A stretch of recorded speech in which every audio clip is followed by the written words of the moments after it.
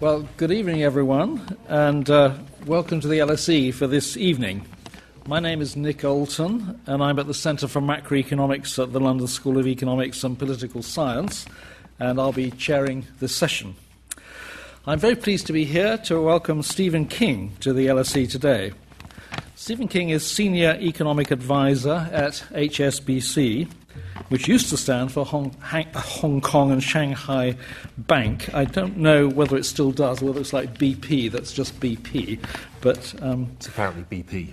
It's BP. Well, okay. Not BP, but yes. Okay. Anyway, he is Senior Economic Advisor there, and previously he was HSBC's Group Chief Economist. He also serves as an advisor to the House of Commons Treasury Committee, and he is the author of 3 books. The latest is entitled Grave New World, The End of Globalization, The Return of History. And it is this latest book that he will be discussing with us tonight. I guess the modern era of globalization began with the movement to liberalize trade in the years after World War II. There was a parallel process of regional integration, as with the North American Free Trade Area, NAFTA, and with the European Economic Community, EEC, which morphed into the European Union. Globalization deepened with the liberalization of capital markets in the 1980s and after. Recent decades have also seen the emergence of China as the world's largest economy, heavily engaged in international trade and investment. And as well as flows of capital, we've also seen large flows of people. I'm thinking here of economic migrants rather than refugees, into North America and Europe. In theory, the process of globalization still has a long way to go. For example, you might say that the end state will be when wage rates are the same across the world for comparable types of job, and also when the rates of return to capital are equalized across the world. Well, obviously, we're not there yet. On the one hand, if we think about what we think about globalization, I know Stephen will be talking about this, we can view globalization as a largely benign process which has raised the living standards of hundreds of millions of people across the world. So if it came to an end, that will be a worrying prospect. On the other hand, globalization is clearly placing great strain on the already developed societies of the West. Stephen will argue tonight, I think, that in fact globalization is now coming to an end for reasons which he will explain to us. And he will discuss with us the consequences for living standards and indeed for peace and security of a world of rival nation states, each pursuing incompatible aims. Just a couple of housekeeping notes before I ask Stephen to deliver his lecture. For those Twitter users in the audience, the hashtag for today's event is hashtag LSEKing. I would ask you to please put your phones on silent so as not to disrupt the event. And this evening's event is being recorded, will hopefully be made available as a podcast, subject to no technical difficulties. So, as usual after the lecture, there will be the chance for you to put your questions to Stephen. And there will also be a book signing taking place following the event. Copies of his book, Grave New World, are on sale outside the venue, just outside those doors there. And if you wish to buy a book and you wish to have it signed, then you can bring it back up here on stage and Stephen will sign it. So the format of this evening's lecture is that Stephen will speak for 30 to 40 minutes, then there will be 30 minutes for questions. But now, would you please join with me in welcoming Stephen King to LSE to deliver his lecture entitled The End of Globalization, The Return of History.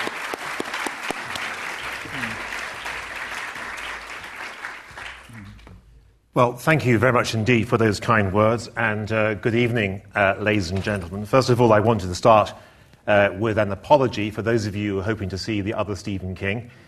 I'm not him. I do tend to specialize in writing books with scary titles. This one's called Grave New World. The last one was called When the Money Runs Out. The first one was called Losing Control, which is the title of my book. It also turned out, I discovered this only in hindsight, it was the title also of a pornographic DVD, which was also available for purchase on Amazon. It's a very strange thing, although my book was outselling the DVD, which I was quite pleased about in many ways.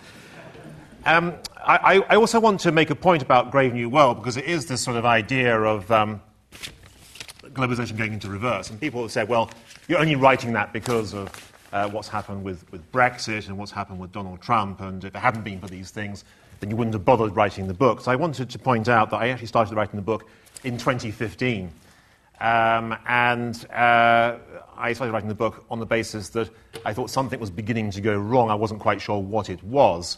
And only in hindsight, when Brexit and Trump came along, could I reasonably say, well, here's some evidence that I was talking along the right line. So in a peculiar way, I'm enormously thankful to Donald Trump for making my book more relevant than might otherwise have been the case. But I wanted to kick off really with what I call a kind of straw man, because the book subtitle is The End of Globalization and the Return of History. The Return of History, of course, is a sort of resonance of something that famously was written back in 1989, the Francis Fukuyama paper, which, of course, was called The End of History. And in the Fukuyama paper back in 1989, he basically argued that Western liberal democracy had triumphed, that free market capitalism had triumphed, that authoritarianism was in retreat, and basically that the West had won. And Fukuyama's timing was absolutely impeccable because, of course, that was the year that the Berlin Wall came down. So there was a sort of sense that he was absolutely talking along the right lines. And in the hindsight of Fukuyama's paper, people, I think in the West, politicians in particular, began to believe that he absolutely was right.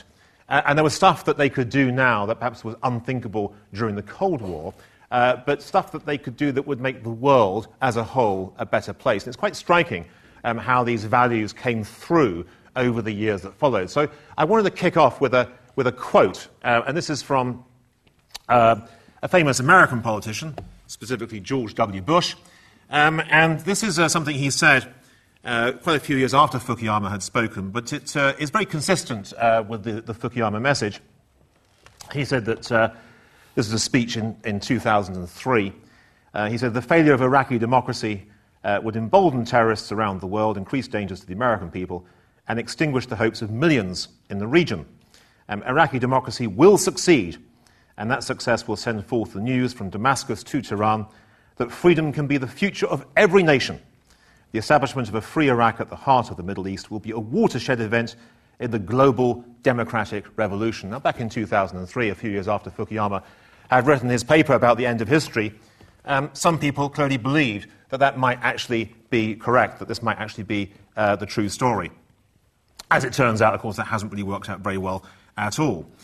And the other thing that came through in the years that followed Fukuyama was the idea that globalization would take off. And globalization was a story about borders coming down, the ability of humans to contact each other and be connected with each other in ways that were unimaginable during the Cold War. So you'd end up with a story whereby you have freedom of movement of goods and services, capital and people, very much the sort of the four freedoms we think of within the European Union. But rather than being restricted to the European Union alone, somehow these freedoms would spread to the rest of the world.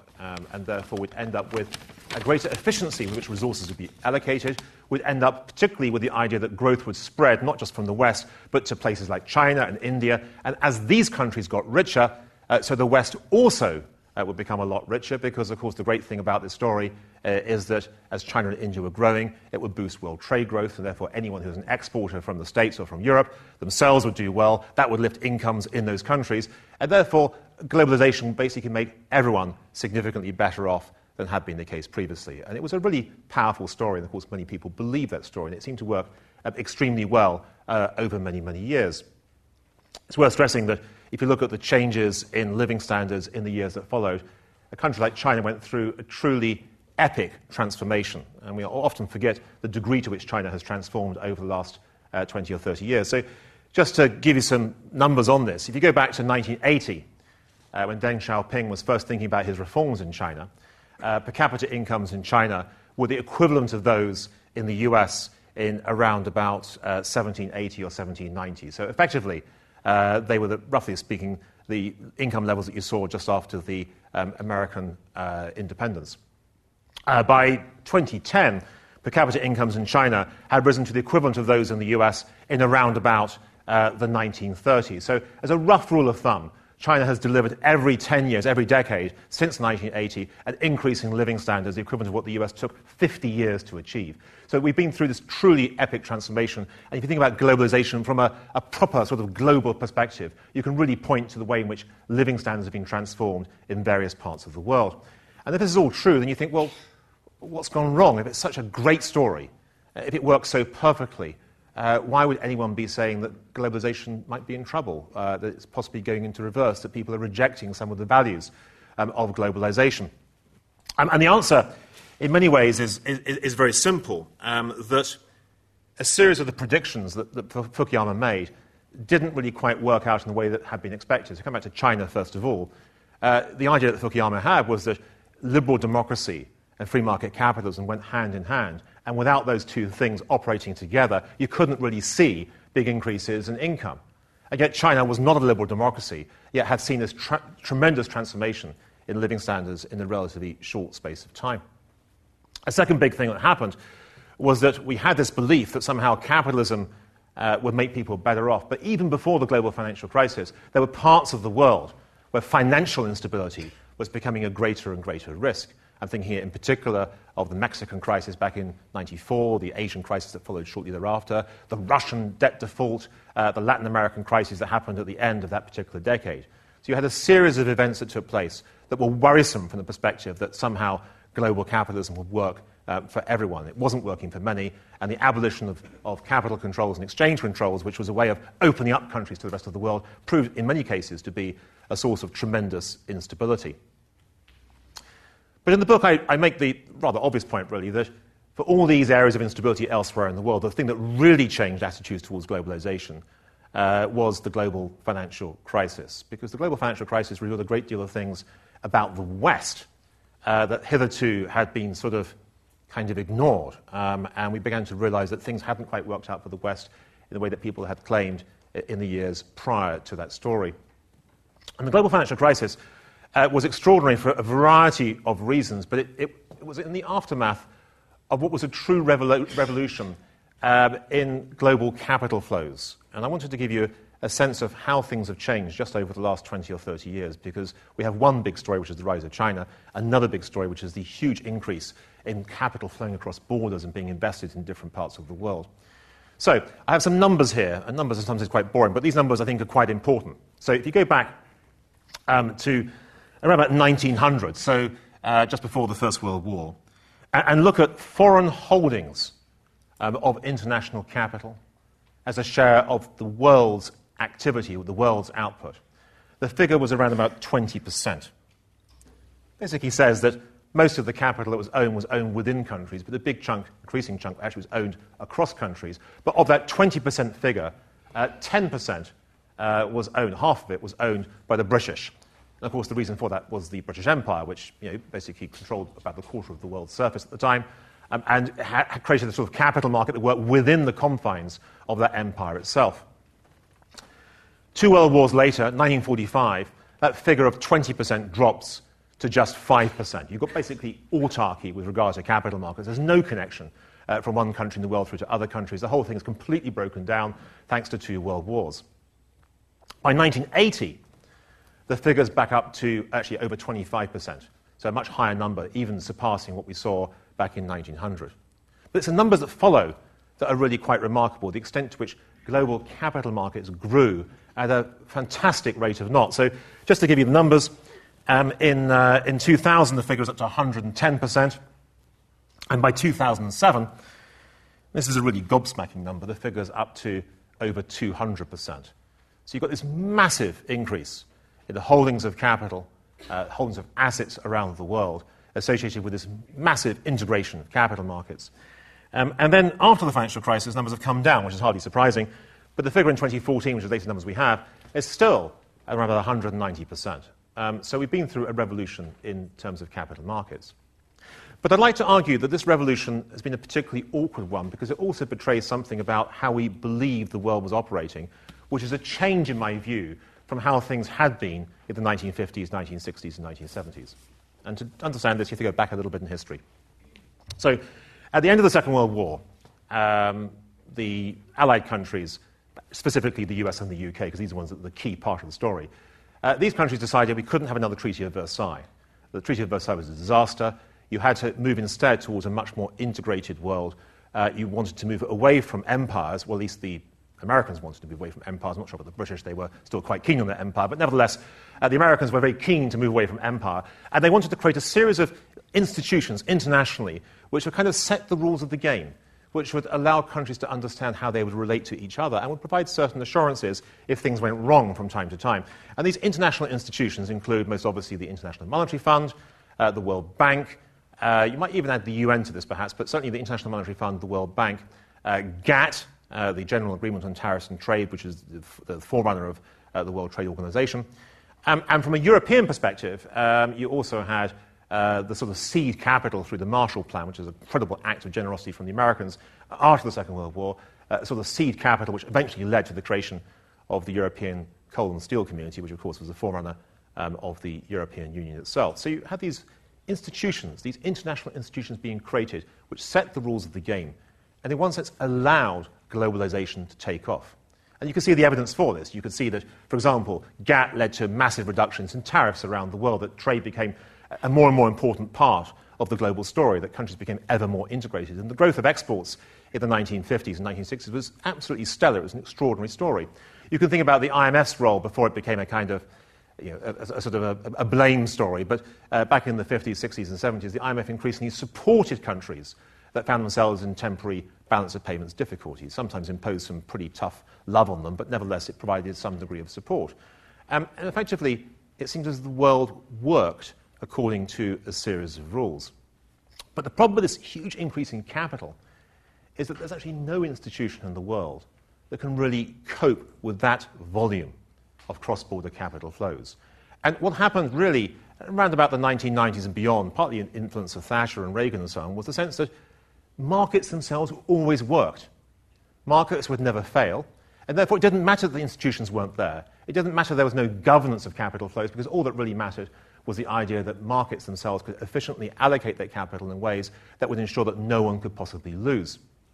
And just to emphasize the point, prior to the global financial crisis, there was a tremendous sense of optimism that nothing really could go wrong. Indeed, that policymakers had mastered the big challenges of the global economy. There was something called the Great Moderation. The Great Moderation was the idea that as long as inflation came down and stabilized over a period of time, then low, stable inflation meant stable activity. Stable activity meant no recessions. No recessions meant we could all be very happy. And Gordon Brown, you may recall, concluded that he could avoid boom and bust because effectively the Great Moderation would guarantee that. And it wasn't just Gordon Brown. Ben Bernanke, at the time the chair of the Federal Reserve, talked about the idea that with low inflation you were reducing the risk of some kind of economic crisis. Olivier Blanchard, the chief economist of the IMF at the time, talked again enthusiastically about the idea of the Great Moderation being something that reduced the chances of financial crises.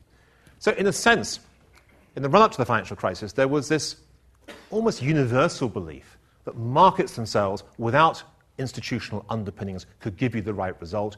Nothing could possibly go wrong.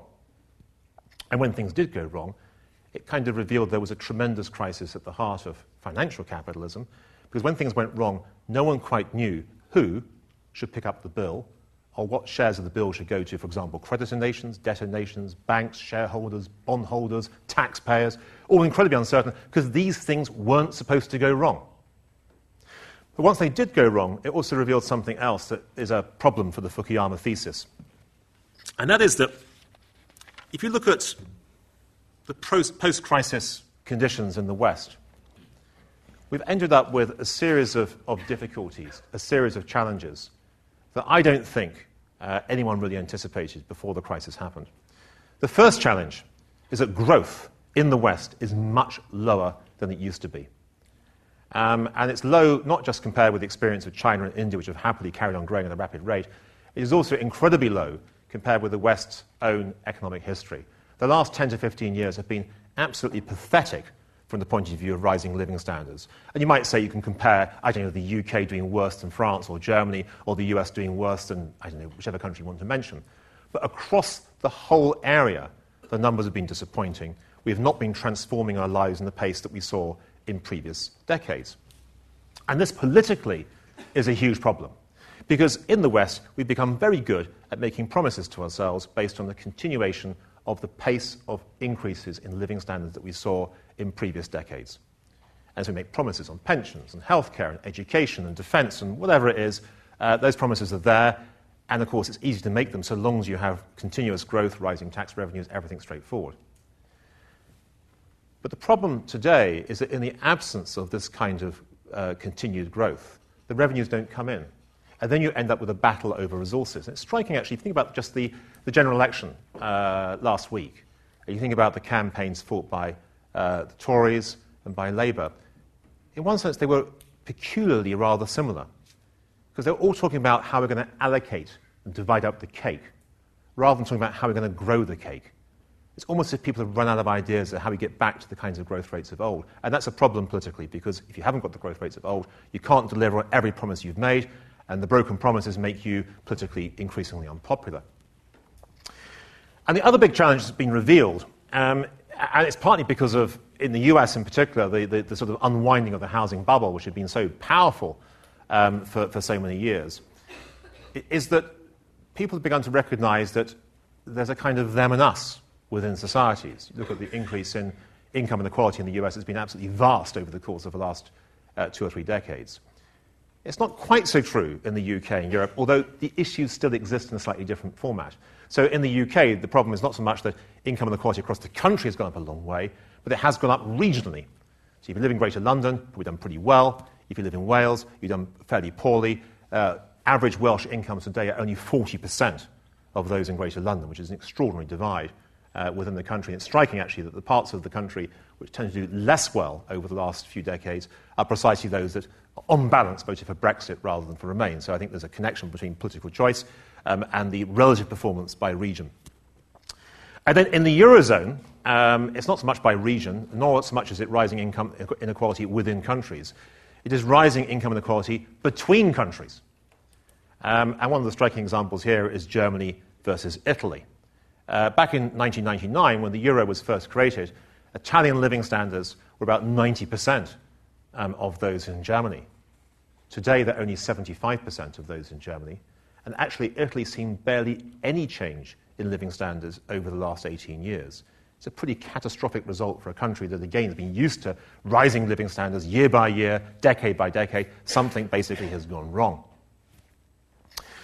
Now, here's a big political challenge, because as an economist, I can sort of point to lots of things that might have gone wrong, that might have had an impact on income distribution, that might have been happening with nothing whatsoever to do with globalization. So the most obvious one is technology. We know in the US that a lot of jobs have been hollowed out as a consequence of robotics or computerization, a lot of clerical jobs, people who might have in the past thought they had a job for life, suddenly discover their job has gone. And many of those people, not all, but many of them, are often forced to compete for jobs which are kind of lower down the pay scale, which, of course, puts even more downward pressure on those who've already got those kinds of jobs. So it's a technology story. It's not directly connected with globalization, although the two obviously are linked in significant ways because of capital mobility in recent times. You might talk about problems with education. You might say that in the UK, too many people go to university rather than other forms of tertiary education. People aren't learning enough skills or engineering skills or whatever it might be. All these things are perhaps constraints in the UK. You might talk about the fact that if you look at the internationally comparable PISA test results across different countries, you will find that if you live in, say, China or parts of China, Hong Kong, Singapore, South Korea, Taiwan, if you're 15 years old, you like to be highly numerate, highly literate, with tremendous scientific knowledge. And you make the similar comparison across 15-year-olds in the States or in the UK, you find they've fallen significantly behind on average. So you might point to that as an issue. You might point to social mobility as an issue. Say that people in the US back in the 50s who were born into poverty could escape from poverty very easily, whereas today it's not quite so easy. It's not so straightforward. So again, things have changed compared with what happened in the past. But the problem with each of these is that although they might be true, they're quite difficult to sort out politically, because to fix them can actually take a very long time. Or indeed, you can't fix them at all. So technology is a really puzzling one, because actually it's moving so quickly that even if you wanted to have a fix, you might discover the fix is too late. And when it comes to education, it might be a 20 or 30-year reform. It's just too long for the electoral cycle. in the West. When it comes to social mobility, difficult again to wave a magic wand and solve that particular problem. So what do you do? What do you offer instead as a political message? You say, I know, actually the problem isn't what's going on internally. It's because of those people over there, or those people over there, or those people over there. It's basically people elsewhere in the world, or maybe the stranger within, who is causing the difficulties that this particular country or this region has. You begin to effectively blame other people, other countries. You begin to blame globalization for the difficulties that have opened up in the West. And in one sense, it's a relatively easy political message to sell. And I wanted to think about this just from the example of an American worker, let's say in the Midwest, who's trying to work out whether their own individual situation is better or worse as a consequence of globalization. This is a story about changes in different kinds of prices. So, first of all, this worker is in a manufacturing company, worried about the possibility of being outsourced to China or India, therefore their wages under downward pressure. So they're a loser from globalization. On the other hand, they're also paid, not just in wages, but also in terms of some kind of share option scheme. And because the company is threatening to move some of its activities to China, it's been more profitable, therefore the share option scheme is worth more. So as a share owner in that company, the person's doing quite well. On the other hand, the person drives to work in a gas-guzzling SUV and discovers that because of China's rapid growth, oil prices are higher than they once were, and therefore it costs more for them to get to work, and therefore they're a loser from globalization. But then this person also happens to be someone who loves watching TV and has loads of flat-screen TVs all around the house. And, of course, the price of those has collapsed thanks to outsourcing to China. So is this person a winner or a loser from globalization? The answer is I've got no idea. In aggregate, I might say people win. But in terms of the individual story, it's really difficult to work out. And I think economists in general have forgotten this sense of the individual experience as opposed to the collective experience, something which really matters in terms of, as in fact Donald Trump put it, one of the only things he got right as far as I can see, he talked about the forgotten men and women of America. And in one sense, he was right that people have been forgotten about because there are lots of people who, in a net terms and aggregate terms, had somehow lost out. We weren't quite sure why they lost out, but the globalization story was one that was relatively easy to defend. So what you end up with in this story is effectively a kind of a new narrative that begins to emerge. A narrative that basically says we should retreat from the arrangements over the last few decades. We should retreat from the rules of the game that were established by the IMF or the World Bank or the EU. We should, in one sense, instead retreat into the safety, the sanctity, the security of the nation state. And throughout the 20th century and the beginning of the 21st century, there's always been a conflict between the two. Prior to the 20th century, nation-states weren't really a big issue because most nation-states were buried within empires. And the arrangements we had in the 19th century were very much imperial rather than the idea of 200-plus nation-states that exist within the UN today. So things have moved on a long way. But globalization and nation-states, in one sense, are unhappy bedfellows. The idea that you have sovereignty at the national level, but at the same time want the benefits of globalization is a tricky one to pull off. And the more globalization you want, the more sacrifice you have to make in terms of your individual nation's sovereignty. And getting that balance right has proved to be difficult, and it's also proved to be a source of increasing friction. It comes back to the idea that nation-states over time are not just purely market economies. They're economies that also provide a huge number of public services. When you're providing a large amount of public services, often free at the point of delivery, you have to decide who is entitled to get those public services. And once you have that debate, you're having a debate about immigration. You can debate about all the kinds of things that are difficult, but nevertheless it's a trade-off between the benefits of public services to all and the restriction you simply can't afford to pay it for every single person that exists on the planet. Therefore, there has to be some decision as to who gets it, who doesn't. And that sort of retreat into the nation-state, in one sense, is a kind of a way of saying we're not so sure about the benefits of globalization anymore. We want to make sure we preserve our benefits for our people, which, of course, immediately says, well, who are your people, who are not your people? And that goes back to that debate about immigration. Now, if you're feeling a little bit depressed at this stage, I wanted to move on to a couple of new challenges, bigger challenges to globalization in the years ahead. The first of these is technology, and the second is demographics. Now, with technology, a lot of people have argued that it's obviously the key driver of globalization, that whatever happens in terms of institutions and ideas, governance and so on, It's technology that inevitably joins us up closer and closer together. And there have been a whole series of articles and analyses of this. I think it was a McKinsey report a year or 2 years ago, which was pointing out that if you look at the volume of digital flows across countries over the last 2 or 3 years, even though trade itself, physical trade, is dying away, digital trade is expanding at an extraordinary rate of knots. The question, though, is whether that trade is valuable or otherwise. I'm a little bit of a cynic with this, and I certainly look at the kind of digital technology that's transferring from border to border. A lot of it's video, cat videos, pornography, whatever it is. It may be all very entertaining, but it's not stuff that necessarily guarantees that the world becomes a more productive place as a consequence of this kind of integration. But also, I wanted to make the point that technology is often seen as something which is, by definition, something that makes us better, more valuable over time. And that, again, is not entirely obvious. So I wanted to quote something, actually, which comes from Davos. Because Davos, of course, is the great home of the global elites, and there's people who believe that technology always makes the world a better place. No surprise, because, of course, Davos is full of people who make technology, so they would say that, wouldn't they? But so this is a quote from Davos, and it gives you a sense of why we should be sometimes a little bit skeptical about whether technology really does create more in the way of globalization. So this person is talking about technology. He's in Davos. He says the following. He says, "As technology brought nature increasingly under its control by creating new lines of communication and by triumphing over climatic conditions, it was also proving to be the most dependable means by which to bring nations closer together, furthering their knowledge of one another, paving the way for people-to-people exchanges, destroying prejudices, and leading at last to the universal brotherhood of nations." And you think that's jolly inspiring. It's just a wonderful statement of the benefits of technology, until I point out to you that those words appeared in Thomas Mann's Magic Mountain, which was set in Davos, published in the 1920s, but set specifically in the year 1913. And the person I'm referring to there is a guy called Ludovico Settembrini, who is the Italian rational optimist of his day. And, of course, Thomas Mann's having a huge amount of fun, sort of pointing out that this person who believed in technology and the universal brotherhood of nations didn't quite spot what was going to happen the year after 1913. So things can often go very badly wrong.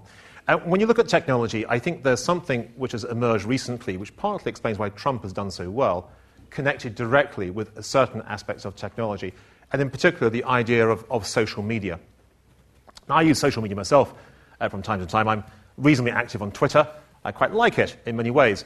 But there's something very odd about social media, which is that when the internet first came through, people, I think, began to believe this would be a way of searching for the truth.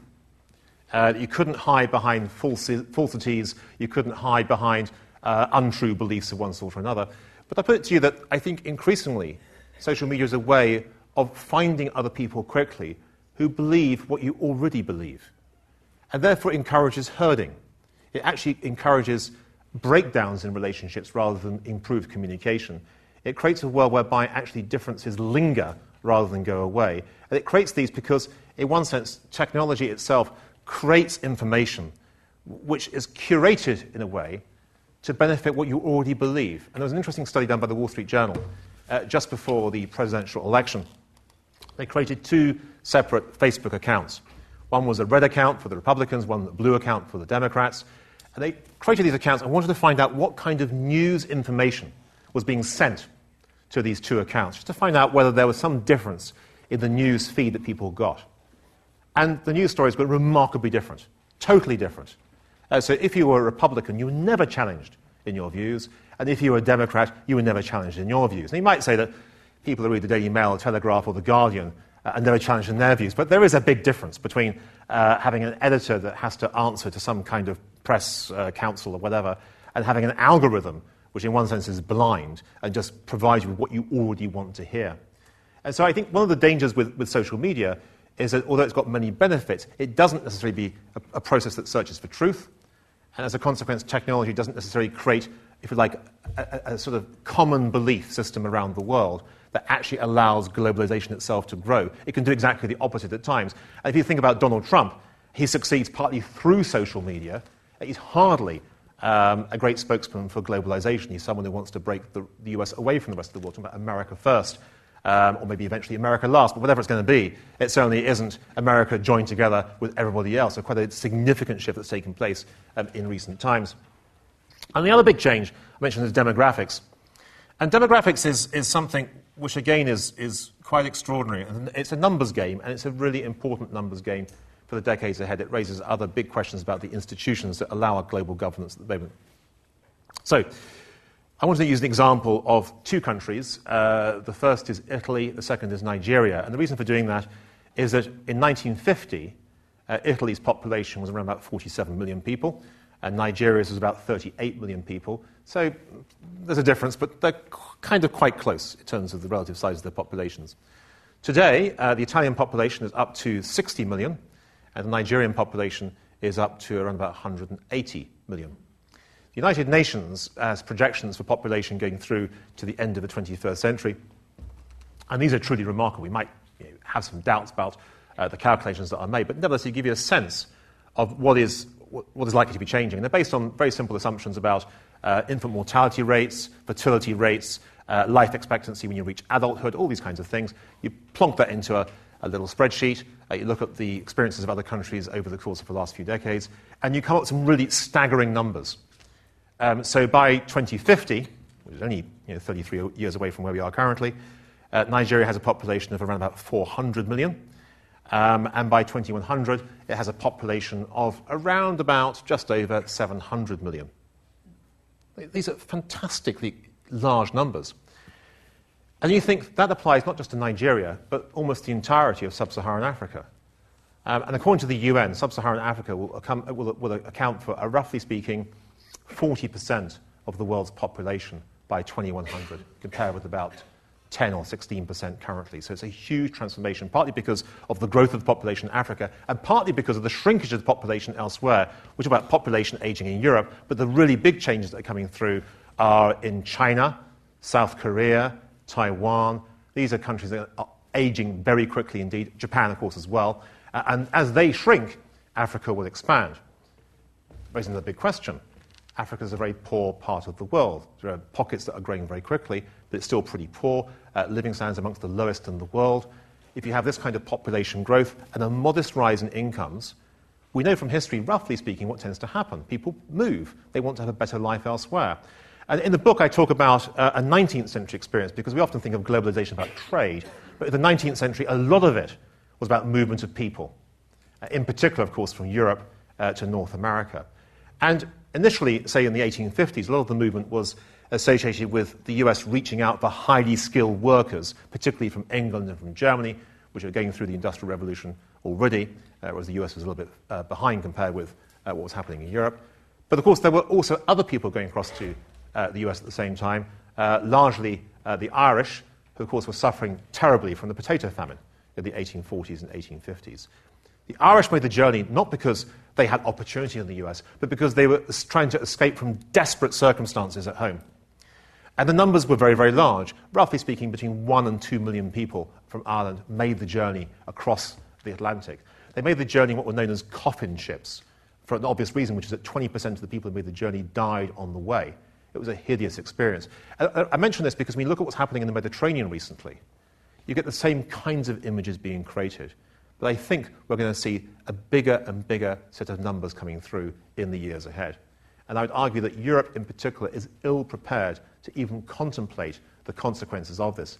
Europe's having enough difficulties trying to cope with refugees from Syria or Afghanistan, let alone the large numbers I think are likely to make the journey in the years ahead, which raises some really big questions again about global governance. Do you stop that migration moving? And if you do, how do you improve the lot of people in Africa and elsewhere?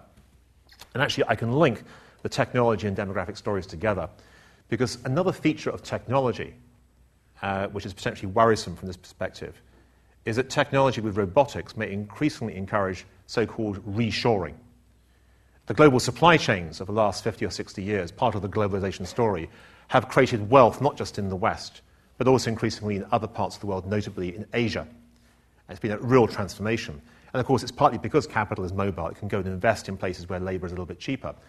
But if it turns out that robots are even cheaper than the cheapest labor, under those circumstances, when you have reshoring, you'll create the sort of a equivalent of gated communities, gated nations.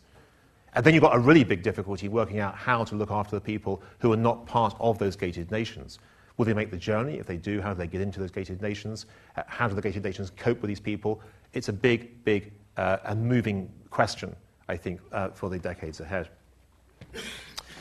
So these are all problems. What are the potential solutions to all of this? And in the West, I think there are a couple of things that could be done. And these partly come back to the issues associated with the global financial crisis. Because when we had the crisis and all the losses that came through, there were no rules of the game as to exactly who should take the losses, how should they be divided between different parts of the world, between different countries. And I wanted to think about this again from the point of view of institutions, and it's what I call my Massachusetts and Mississippi story. So imagine that tonight Washington, D.C. is abolished, just goes. The only federal institution that remains is the Federal Reserve. And the US becomes a series of independent nation states, but with a common currency. In other words, very similar to what we see in the Eurozone today. Each of these nation states has its own economic data. It knows how it relates to the other nation states. And the people of Massachusetts, which is a very rich state in the US, realize that some of their tax dollars have been transferred continuously, year after year after year, to the poor people of Mississippi. And the people of Massachusetts say, well, hang on a minute. We're no longer part of the US. We're on our own now. We don't have to pay these tax dollars at all to the people of Mississippi. We're going to stop doing this. We're going to keep them for ourselves. It's our endeavor. It's a reward for our endeavor. There's no particular reason why we have to give the money to the people of Mississippi. So the transfers stop, and Mississippi ends up going into a large balance of payments deficit.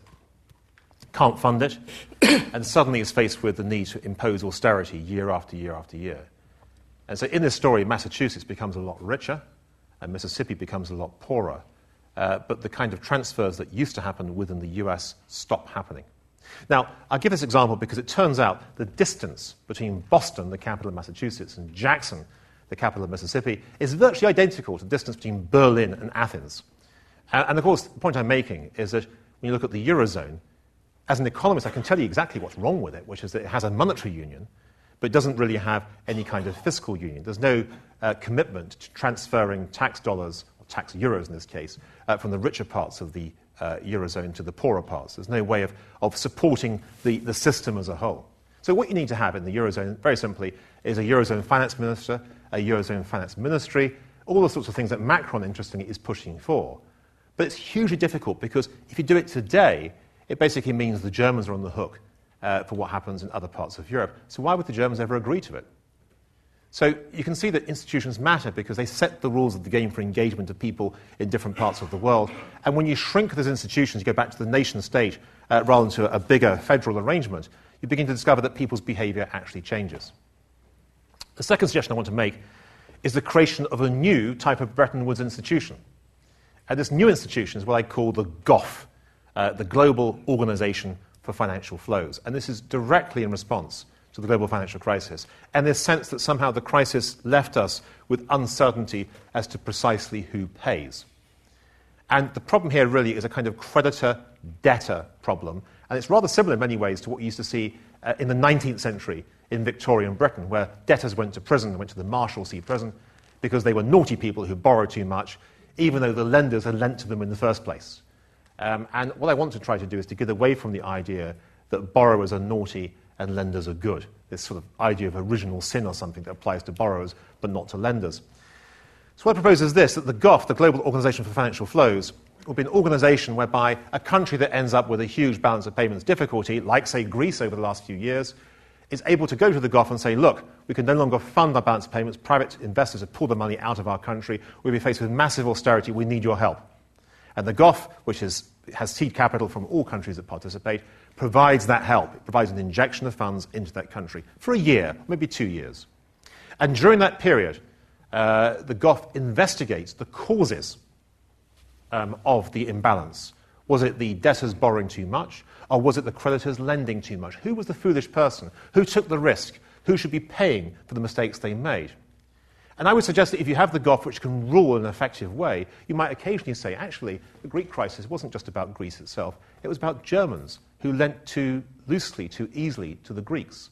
The basic story said the creditors were at least at fault as the debtors. You could pull banks into this. You could pull financial institutions and say they're at fault. A new mechanism effectively means you can actually apportion blame and ensure that the creditors in future would think much more carefully about lending, realizing they could, under certain circumstances, lose their money. And we're a long way away from that currently, but it's something that, again, I would suggest is not such a stupid idea.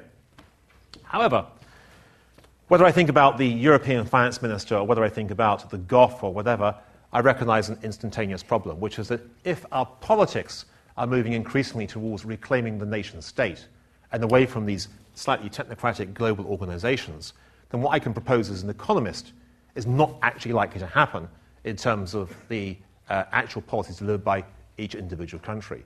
And as the blame game begins to spread, it becomes increasingly difficult to see how these kinds of organizations, in one sense extensions of the Bretton Woods organizations, can really play a significant role in the years ahead. Now, does that mean that globalization is coming to an end? Possibly. We could end up with a really chaotic story. But I think also it's important to recognize that as the West withdraws, as it falls out of love with globalization, as it begins to think we're better off as nation states doing our separate things, other parts of the world are thinking something slightly different. And the example I want to give is the Trans-Pacific Partnership, the fact that the Americans have pulled out of it, which I have to say would have happened, I think, not just under Donald Trump, but also under Hillary Clinton as well.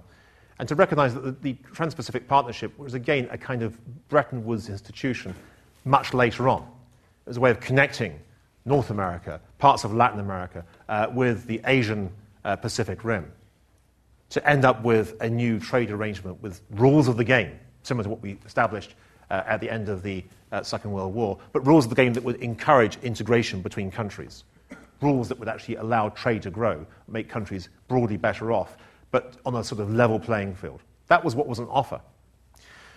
But the Americans rejected it, and it's created a vacuum. And the vacuum is one that other countries will seek to fill.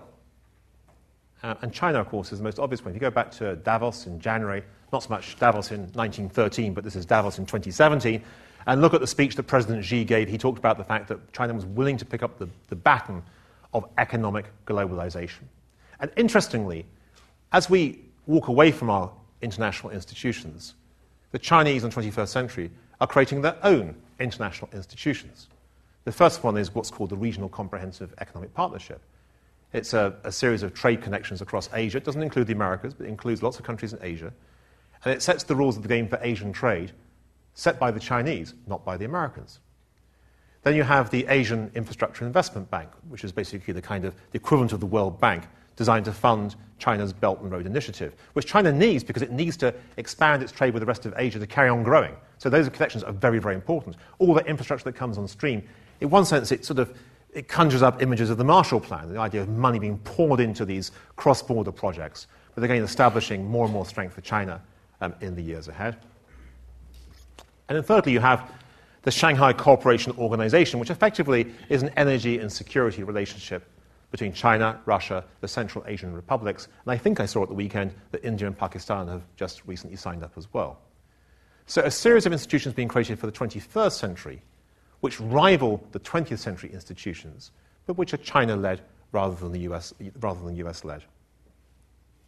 And that leaves me with a couple of thoughts. The first one is that the Chinese story and the American story actually create the beginnings of, I think, a series of conflicting versions of globalization for the 21st century, which in part are based on different countries' history and experiences. Now, in the book, I talk a lot about different regions of the world and how they would interpret globalization in very different ways. So if you're in sub-Saharan Africa, your experience of globalization has been pretty awful over hundreds of years because of slavery. If you're in China, you might look back to the Silk Roads over thousands of years. If you're Iran, you might look back to the Persian Empire and its greatness over 1,000, 2,000, 3,000 years ago. All these things offer different images of how the world works and offer different ways of thinking about how the world might connect in the years ahead. I'd like to suggest the following, though, which is that if you were looking at a map of the world, dominated not so much by the Bretton Woods institutions, but instead by the Shanghai Cooperation Organization or by the Regional Comprehensive Economic Partnership or the AIIB, and you looked at that world and said, well, who would that world be familiar to? And I think you'd have to go back prior to Columbus to see who that will be familiar to. Because if you go back to pre-Columbus and think about how the world worked, it was basically a Eurasian world. Well, where power, economic power, political power, was centered in Asia and Eurasia. And in one sense, Europe was an interesting and slightly boring peninsula connected to the rest of it. And it's only really with Columbus and a massive change that takes place at that point in time that things begin to move on from a Western point of view. But what that also tells you is that globalization may ebb and flow, but can also come to a grinding halt. And I wanted to finish on a final observation, which comes from my holiday in southern Spain a year or 2 years ago. I was staying in Seville and Cordoba, and it was a wonderful opportunity to think about globalization from two entirely different perspectives, and in particular, two entirely different historical perspectives. Because when you go to Cordoba and Seville, of course, you're looking at not just Christian Spain, but you're looking at Moorish Spain, Islamic Spain as well. And the extraordinary thing about Cordoba is that you look at the cathedral, or the mezquita, as it's called, in Cordoba, and you realize it's a mosque, and someone's dumped a church in the middle of it. It's a very odd experience when you visit the building. You think something really extraordinary has changed over the years. And you look at Seville Cathedral, which happens still to be the biggest cathedral in the world. There's something very odd about Seville Cathedral as well, which is that most of it is just a big but bog-standard cathedral. But the bell tower isn't a bell tower at all. It's a minaret with the bells stuck on top of it. And when you look at and think about the history of this, you realize that there was a previous version of globalization in southern Spain. It ran from 700 to 1200 AD, 500 years. 500 years of Moorish Spain, 500 years of tremendous technological and economic and intellectual advance that seem to be continuing indefinitely. And if you've been living in Cordoba or Seville in, say, 1150 or 1200 AD, you would surely have believed that Islamic globalization would have continued forevermore. Why wouldn't you? And yet, within a relatively short space of time, things changed dramatically. And they changed through a series of accidents, really, which is that the caliph, the ruling caliph in southern Spain, died. He left behind his 10-year-old son to run the place, which didn't work out very well, understandably.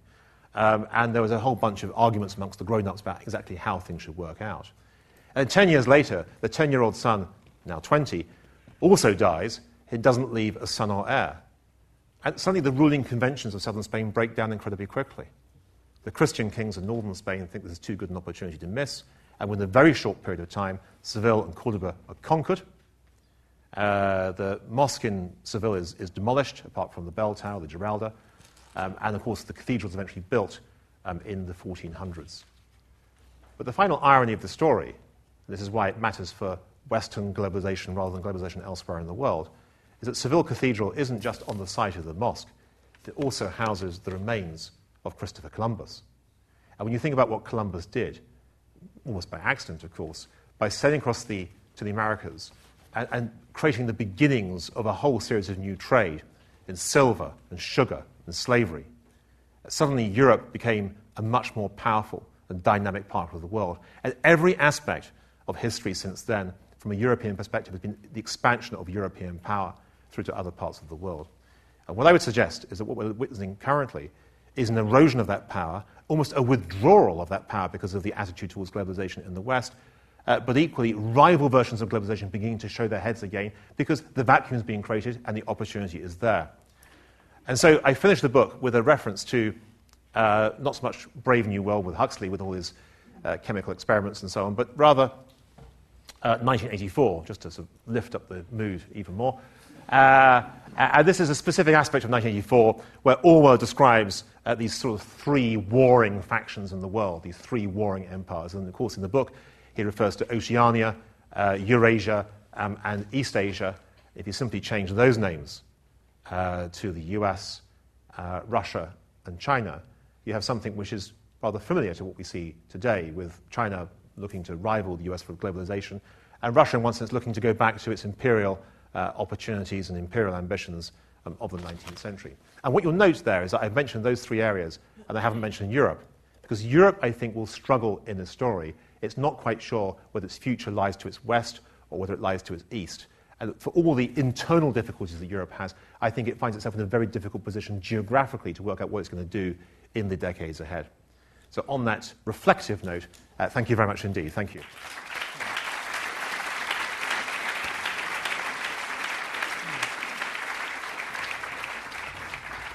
Well, thank you very much indeed, Stephen, for that most stimulating lecture.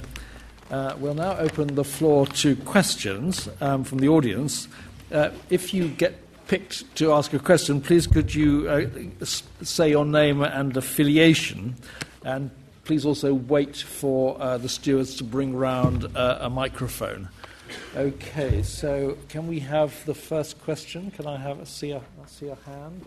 Yes, over there, please. Thank you. James Barker, I'm a student. You talk about the issues of getting Germany signed up to a fiscal union, Massachusetts to spread if the Washington disappears. Why would those same issues not be raised in your Goff idea? Why would the creditor countries that currently have the power in those international disputes, why would then, in general, those are the more powerful ones when it comes to the economic power, why would they then agree to set up your proposed institution? I should stress that although I think the Goff would work, I'm not convinced it will get off the ground. I'd like it to work. But I think that exactly for the reasons you say, there's an imbalance in terms of who pays the bills. But this debate actually goes back a long way.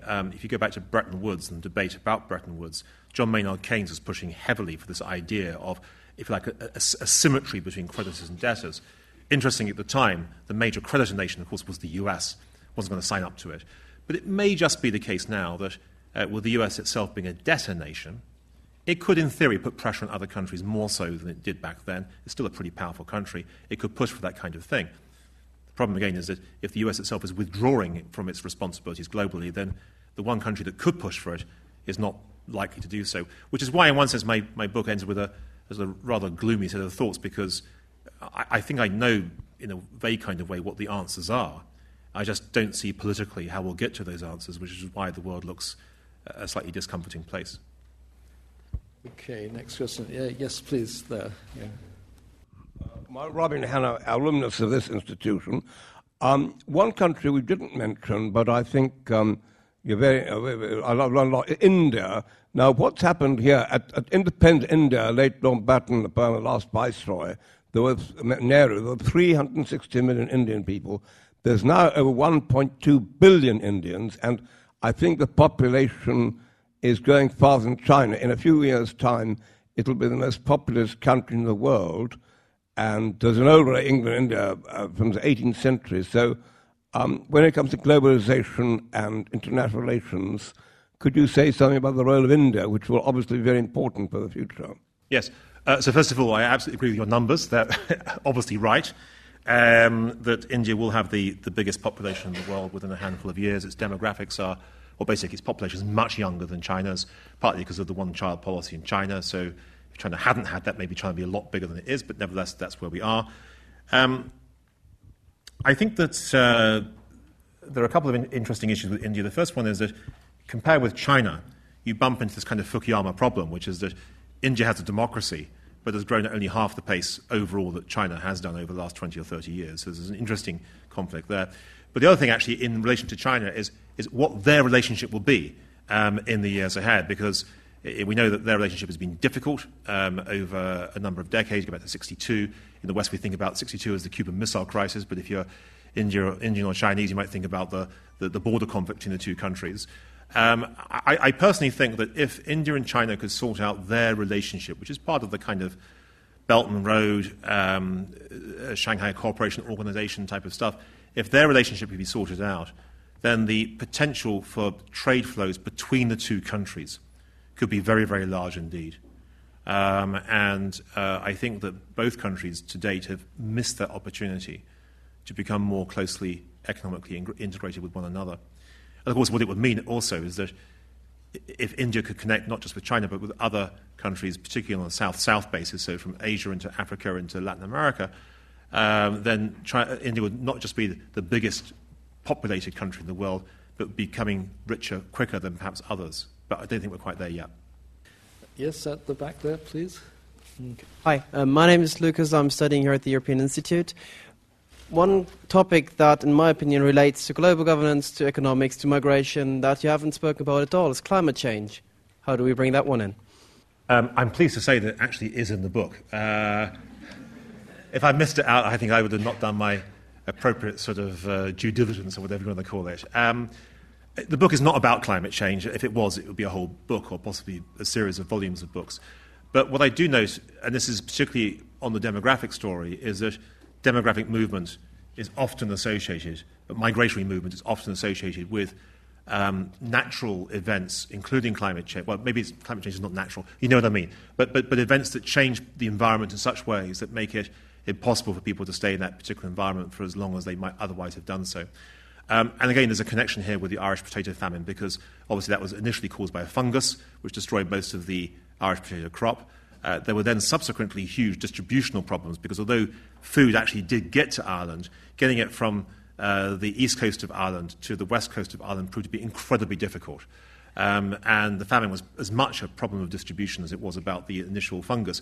But nevertheless, you could treat the fungus problem of the 1840s as the equivalent of a climate change problem today. And certainly in parts of, particularly Africa, maybe parts of low-lying parts of Asia, you could easily imagine a situation where people feel it's just not worth them staying where they currently are. They will have to move. So again, these things are all hugely connected. I mentioned the connection between technology and demographics, but I think the connection between demographics and climate change is also enormously important and will play a very big role in terms of driving migratory flows in the years ahead. Okay, at the top there, I think there was a question. Yes. Thank you. The globalization, as you say, ebbs and flows. And I think when at a time of financial distress, it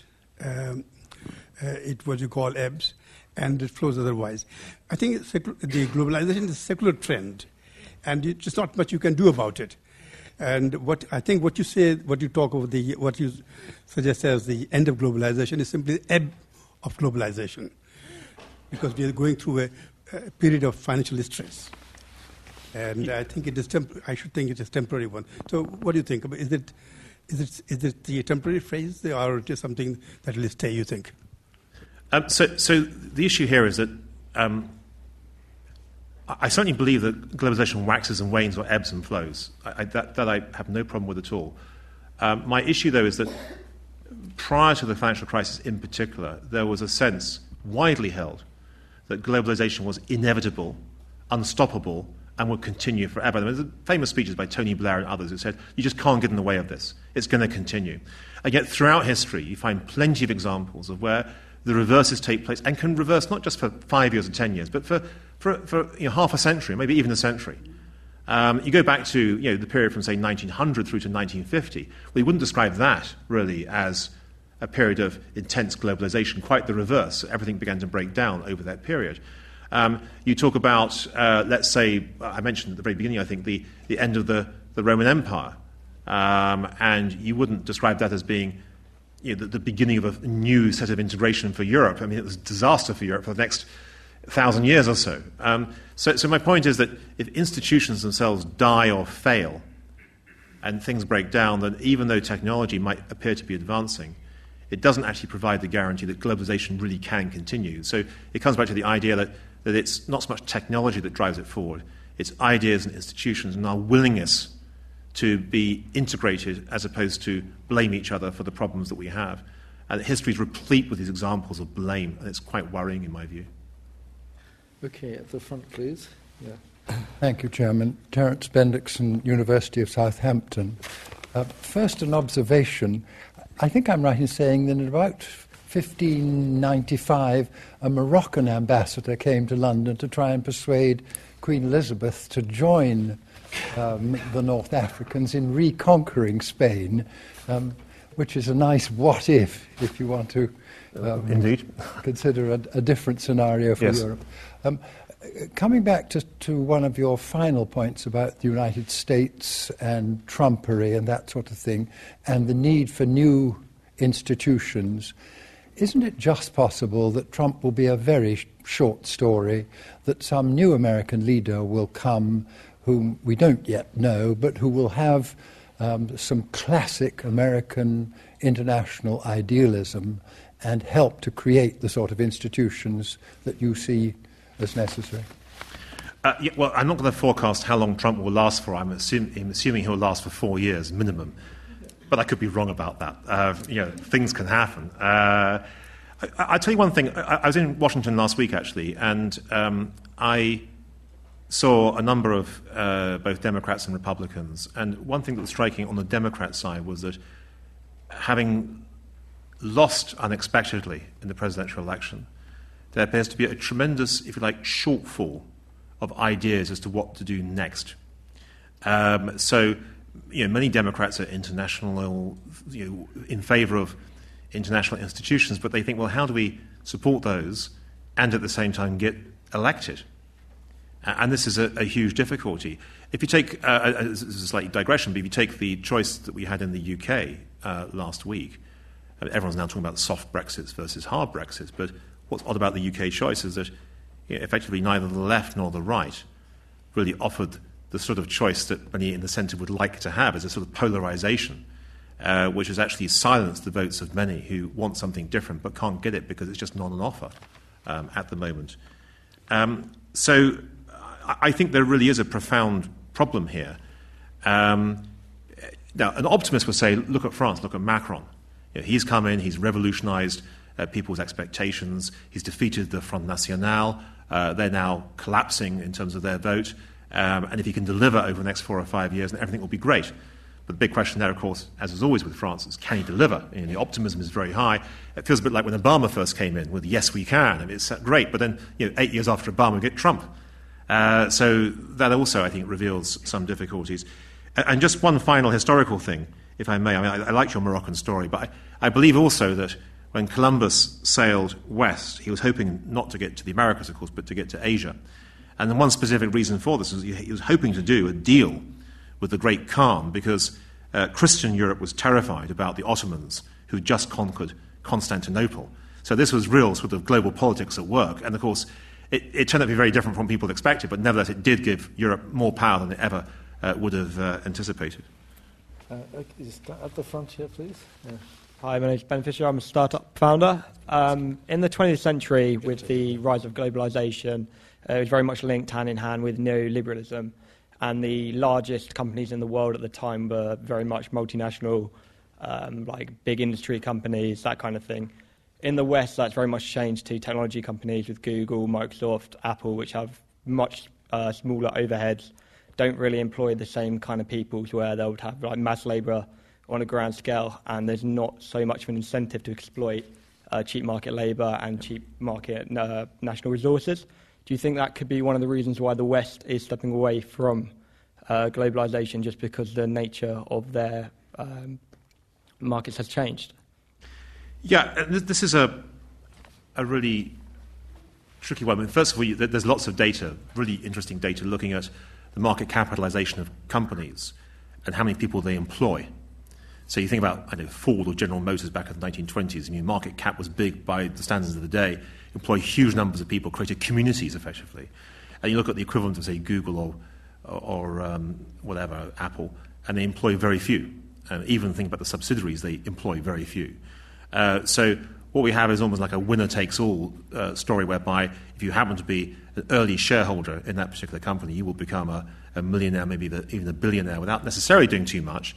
And often, if you've created your killer app, you will have not just killed other people, in a sense, but you also killed all the other apps. You've been lucky for your app to take off when others could easily have done exactly the same thing. There's a kind of lottery ticket aspect to this.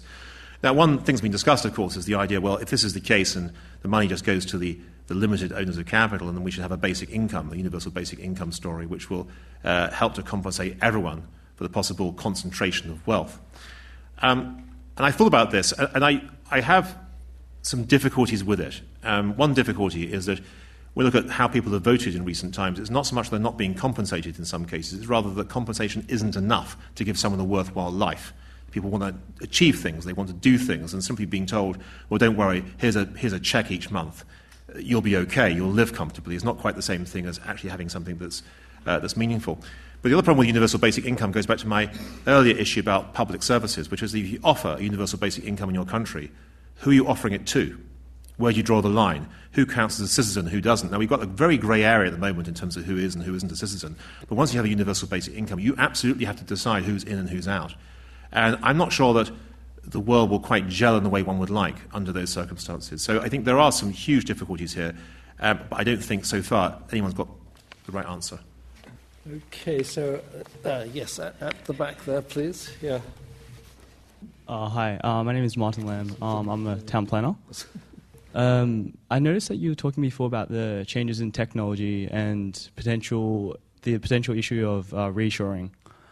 So you mentioned, the potential for manufacturing and jobs like that from Asian countries to go back to Western countries, particularly like America.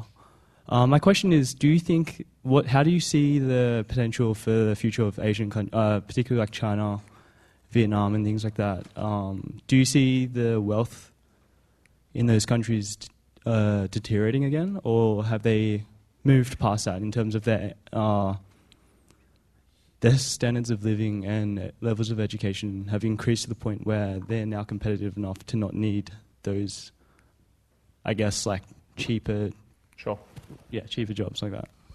Well, first of all, I should stress that my view on robotics is slightly different from, for example, Richard Baldwin's view on robotics. In his book, The Great Convergence, he tends to argue that robotics will allow wealth to spread to more parts of the world, and that's a good thing. But I would come back to the idea, well, who owns the robots? Who does well from this? And is it really giving wealth to everyone, or is it simply giving concentrations of wealth to individual people?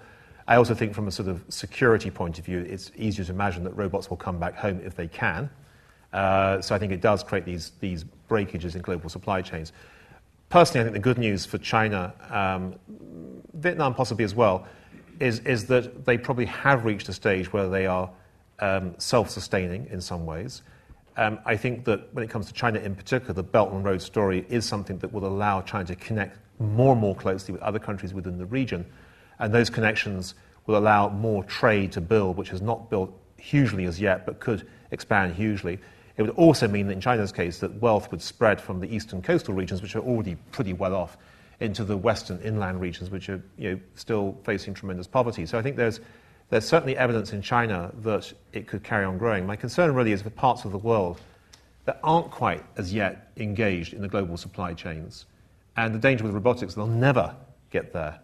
And that's much more worrisome, I think, particularly, again, for Africa, which is why this comes back to the issue of, well, if you don't do it in terms of investment, then rather than capital moving, it'll be people that move in the years ahead.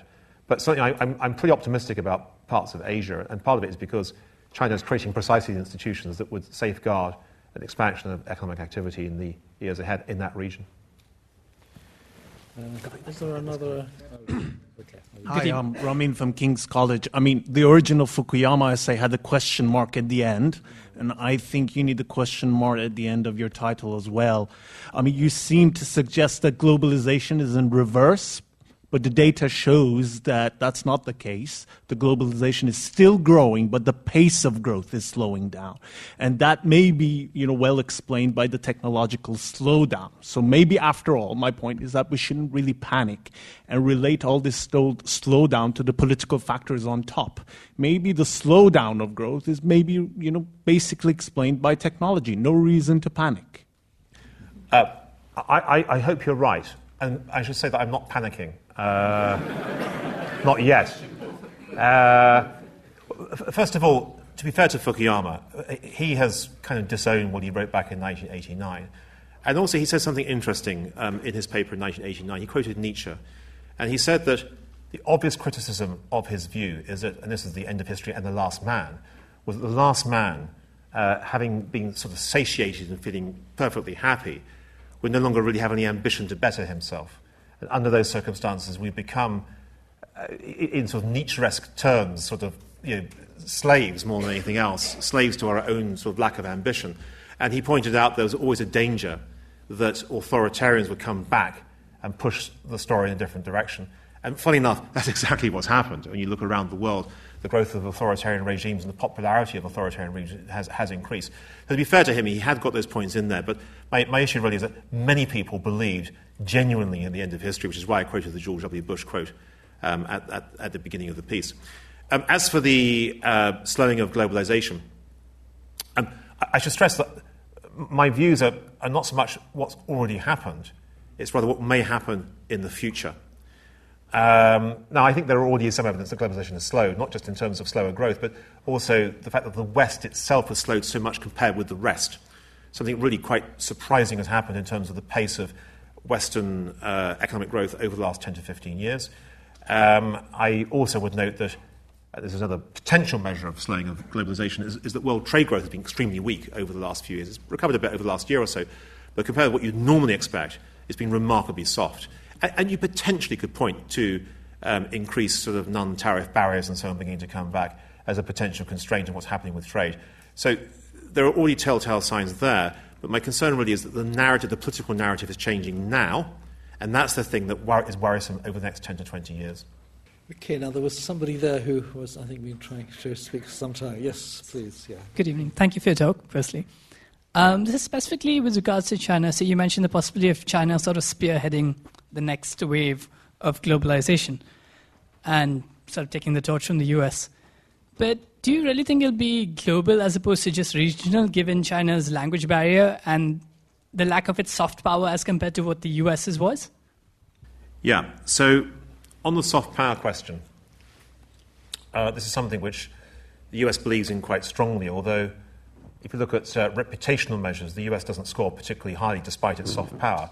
And of course, the reason why that doesn't matter too much is because the US has got an awful lot of hard power as well. And that still matters. We shouldn't lose sight of the fact that the military budget for the US is way ahead of anybody else's. So soft power is part of it, but I think, in my view, Joseph Nye overstates the story to a certain degree.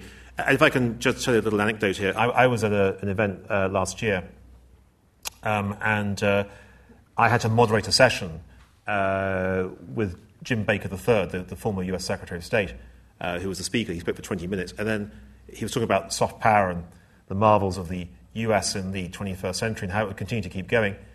And he sat down, and I turned to him and said, well, imagine that you were in a time machine. You've been transported back to, 1900, and you discovered that you were actually English rather than American. Wouldn't you have given exactly the same speech, roughly speaking? He looked at me, laughed, and said, yeah, probably. And my point is that people have a strong sense that what they're doing is the right thing. But it doesn't necessarily mean that history will judge you kindly at some point in the future. And I think what is striking, the book starts actually with a speech by Joseph Chamberlain, who suddenly has become quite interesting because, of course, of Nick Timothy's support for him before Nick decided to fall on his sword over the weekend. But Joe Chamberlain was someone who clearly was influential in some parts of the Conservative Party recently. But at the beginning of the book, I quote the speech from him talking about the wonders of British imperialism, how it's going to transform the lives of people in Africa, how it was a civilizing force, and how you couldn't make an omelette without breaking eggs. And you look at it and think, yeah, this is pretty strange stuff, but that's what people believed back then. And I don't think Chamberlain was an evil person. I think it's just that that's how people saw the world. And my concern really is that the US may be in a similar situation where it might judge it's doing everything correctly, but others will judge it differently in certain ways. As for China itself, well, it's not so much the regional aspect that matters to me. It's rather the limitations of its version of globalization. If you go back to President Xi's speech in Davos in January, something he says continuously through the speech, he doesn't talk about globalization. He talks about economic globalization. And here's the thing, there's a difference between China and the US. The US has a sense that its values are universal, that if other countries can get access to those values, they will also embrace them. This is, in one sense, part of the Fukuyama thesis, but again, something that the neocons in particular would tend to embrace. Whereas China would say, well, we're not going to make any judgments about country A, country B, country C. We're happy to engage with them economically, but we're not so happy to sort of make judgments about them, and nor are we happy that they make judgments about us. Now, that might place a restriction on globalization, because what it means is that companies who've invested around the world expecting the same standards, legal standards, governance standards to be applied everywhere, may discover that in the Chinese version that isn't true. And that might create a limitation as to how much capital can flow across the world. Okay, we've got time for maybe one or two more questions. Yes, the white shirt, please. Hi, thank you. Jordan, a student. A question about the Britain of today, particularly around Brexit, is depending on who you talk to, views of Brexit could be that Britain is pulling away and disengaging, but that's either from globalisation or from regionalism. Yep. And one view of Brexit could be that moving away from regionalism actually to repivot to other countries, such as countries we've mentioned a lot today, or you've mentioned a lot, like China, Yep. India, potentially even the States in a different format. I was wondering what your view on that was. So one of the peculiarities of voting for Brexit was that people voted for Brexit for a whole range of different reasons. And I would split those reasons into two. This is far too simplistic, but it's a helpful way of thinking about it. There's the kind of 1950s, 1960s nostalgia reason, which is to sort of escape from all the uncertainties of globalization, to sort of hide away within your nation state and to cut down immigration and all these kinds of things. And then the other version, which is the one you've just described, is what you might describe as the global Britain version, the idea that the common external tariff that the EU has within the single market is something that effectively protects you too much, prevents you from being productive and innovative and so on, entrepreneurial. And once you're exposed to the rest of the world, you can do much, much better. And there are certainly plenty of people on the Conservative right who believe that, including in the Cabinet. Now, the question is that right? Does it really work? So some people will say, look at Hong Kong, look at Singapore, we can be more like them. But it's very difficult to be more like them. First of all, they're city-states and not really nation-states. Secondly, they're embedded into the most dynamic part of the world. So their neighbours really help them. And thirdly, they have a fundamentally different view in terms of the balance between education and social welfare. Little in the way of social welfare, a huge emphasis on education. Their results in PISA tests are way ahead of what we have in, say, the UK or the US at the age of 15, which I mentioned earlier on. So those countries or cities don't really count. So you have to think about something else. And I'll tell you a little story. I was speaking to someone who quite close to the government, possibly in it, but we're not going to mention any names. And I said, well, if you're sort of thinking of countries to emulate around the world that Britain could be more like outside of the EU, which would it be? And I said, you're not allowed to use Hong Kong, and you're not allowed to use Singapore. So this person thought about it for a while, and he said, well, if I really have to name a country, it'll be Germany.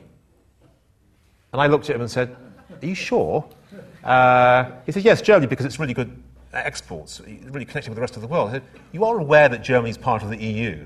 Well, apparently that didn't make any difference. But my point is that there is this sort of sense that we can do better connecting to the rest of the world. But I'm really not convinced that whether you're in or out of the EU makes a lot of difference to that particular argument, precisely because Germany has connected very well to the rest of the world. Now, one thing you might say in Britain's favour is that Germany does a lot of engineering goods, a lot of manufacturing goods, a lot of stuff that is associated with infrastructure investment elsewhere in the world. As these countries get richer, maybe they'll demand more in the way of financial services, professional services, and so on. Stuff that allegedly Britain's quite good at. And so it might turn out that as these countries get richer, then Britain will naturally see greater connections anyway. But that's not directly connected with being in the EU at all. Okay, we have time for one more question, I think. Anybody had their hand up for a long time? Up the top there. Up the top, is it? Okay. Yes, please. Thank you. I'm Ashraf Badawi. I'm a consultant cardiologist studying health economics here at the LSE. You talked about China, Russia, Sub-Saharan Africa, India. After the so-called Middle East or Arab Spring, how do you see the economy of countries like Egypt in the coming 30 years? Thank you. First of all, I'm of a certain age, so if you want to help me with my heart afterwards, that would be much appreciated. Secondly, the positive story that one can tell for the Middle East and North Africa, obvious positive story, is demographics. But equally, it's an obvious negative story because you've got lots and lots of young people, in some cases without the opportunity to do very much, where you've got sometimes repressive regimes or whatever. It can create circumstances where people want to do stuff but can't do stuff, don't reach the right level of education, and it becomes a kind of unstable situation, either in terms of people's relationships with the rest of the world or relationships internally within those countries. What I think is striking about the Arab Spring, though, more than anything else, is that when it happened, it was a reflection in one sense of, again, of the Fukuyama neocon Western liberal belief that this is a wonderful thing. But interestingly, when the West discovered that the Muslim Brotherhood had won in Egypt, suddenly, not so sure this was such a wonderful thing. This democracy is a funny old game. You can end up with results that you weren't necessarily expecting. And, of course, Egypt itself then overthrows the Muslim Brotherhood, and Morsi ends up in, well, first of all, he ends up with a death sentence commuted to a series of concurrent life sentences. So I think what you can understand from that story is that the transformational process, the belief that the West has that liberal democracy will always be chosen and will inevitably happen, is actually a much more difficult process than the West typically itself imagines. And so going back to my comment earlier about George W. Bush and the idea that he can transform Iraq into a successful democracy and everyone else will follow, like a house of cards, life is just much more complicated than that. And creating a good democracy isn't just about voting, it's about having an independent judiciary, about having freedom of speech, freedom of the press, etc., etc. And lots of parts of the world have really struggled to deliver all those things at the same time.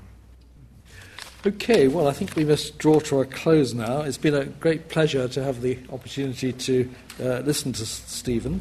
I want to thank you very much for that. Before I close our session, though, I'd like to remind you that the book is on sale outside.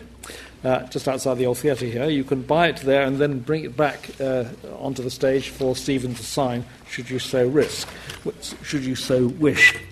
So can I close then by again thanking Stephen very much for his extremely stimulating lecture, and perhaps we could all